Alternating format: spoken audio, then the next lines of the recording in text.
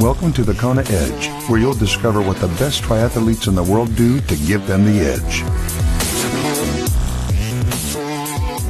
Welcome back to yet another edition of the Kona Edge. Time to chat some nutrition. We head to Sydney, Australia, where we're joined by Wayne Matthews. Wayne, welcome. Thanks for joining us once again. Thanks for having me again. Wayne, let's touch on nutrition. And obviously nutrition's important. Doesn't matter what sport you do, what distance you do, but particularly from an in-race perspective, nutrition for an Ironman is very different to a cross-country race, for example. Where you started out, you've obviously had to adjust and change things a lot over the years.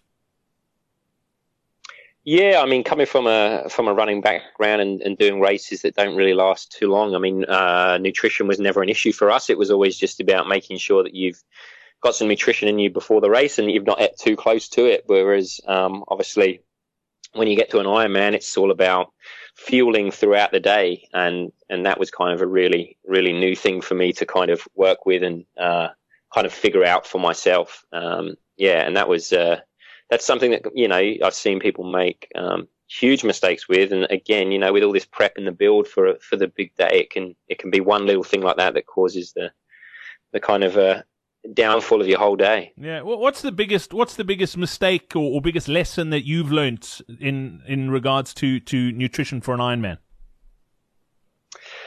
I guess one of the things I would still always get people to do is, I mean, a lot of people talk about it but trialing things before you do them.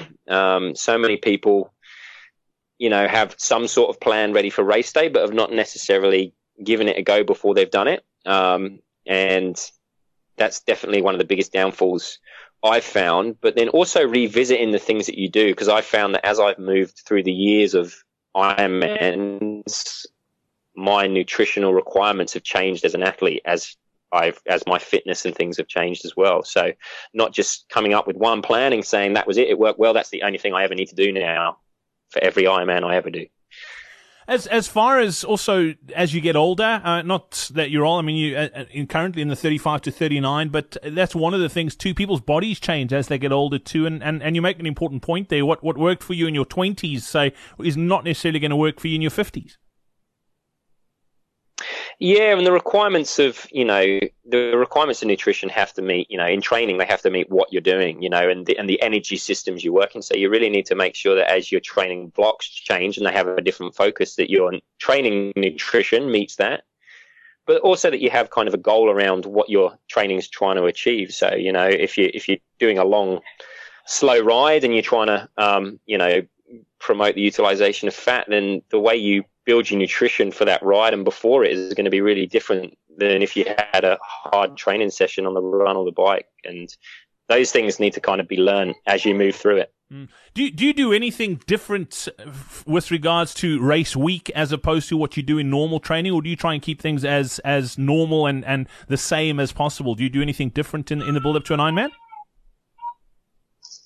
Yeah, I guess as my training requirements change in the lead up to the Ironman race and the training volume comes down, initially through the week I keep my nutrition relatively the same, and then I try to kind of dial it down a little bit because my requirements aren't the same. Like, I don't need as much food in.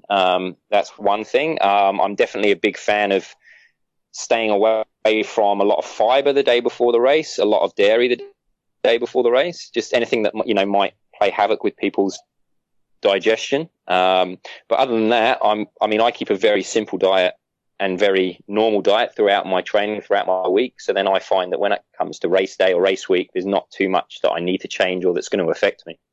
Brilliant. And as far I'm as not very sensitive. Yeah, as far as race day itself goes, are you able to eat solids? Do you eat solids? What's your sort of race day nutrition strategy look like?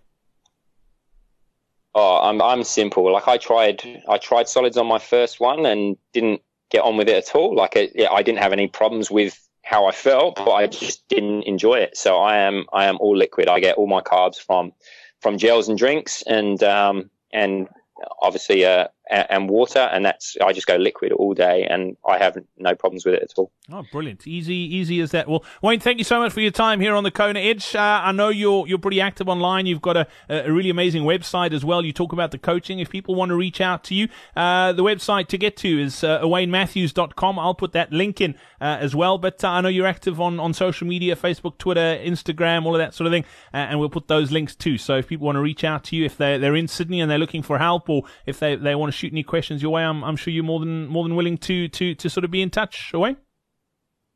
Yeah, please do. Happy to triathlon any day of the week. Awesome stuff, mate. Well, thanks for your time. Much appreciated. And best of luck in the build-up to the Kona in a couple of years' time. Best of luck. Thanks for your time. Thank you very much. We hope you enjoyed this episode of the Kona Edge. Nutrition is key to put in world-class performances. Register now for our upcoming free online nutrition seminar on thekonaedge.com/nutrition seminar.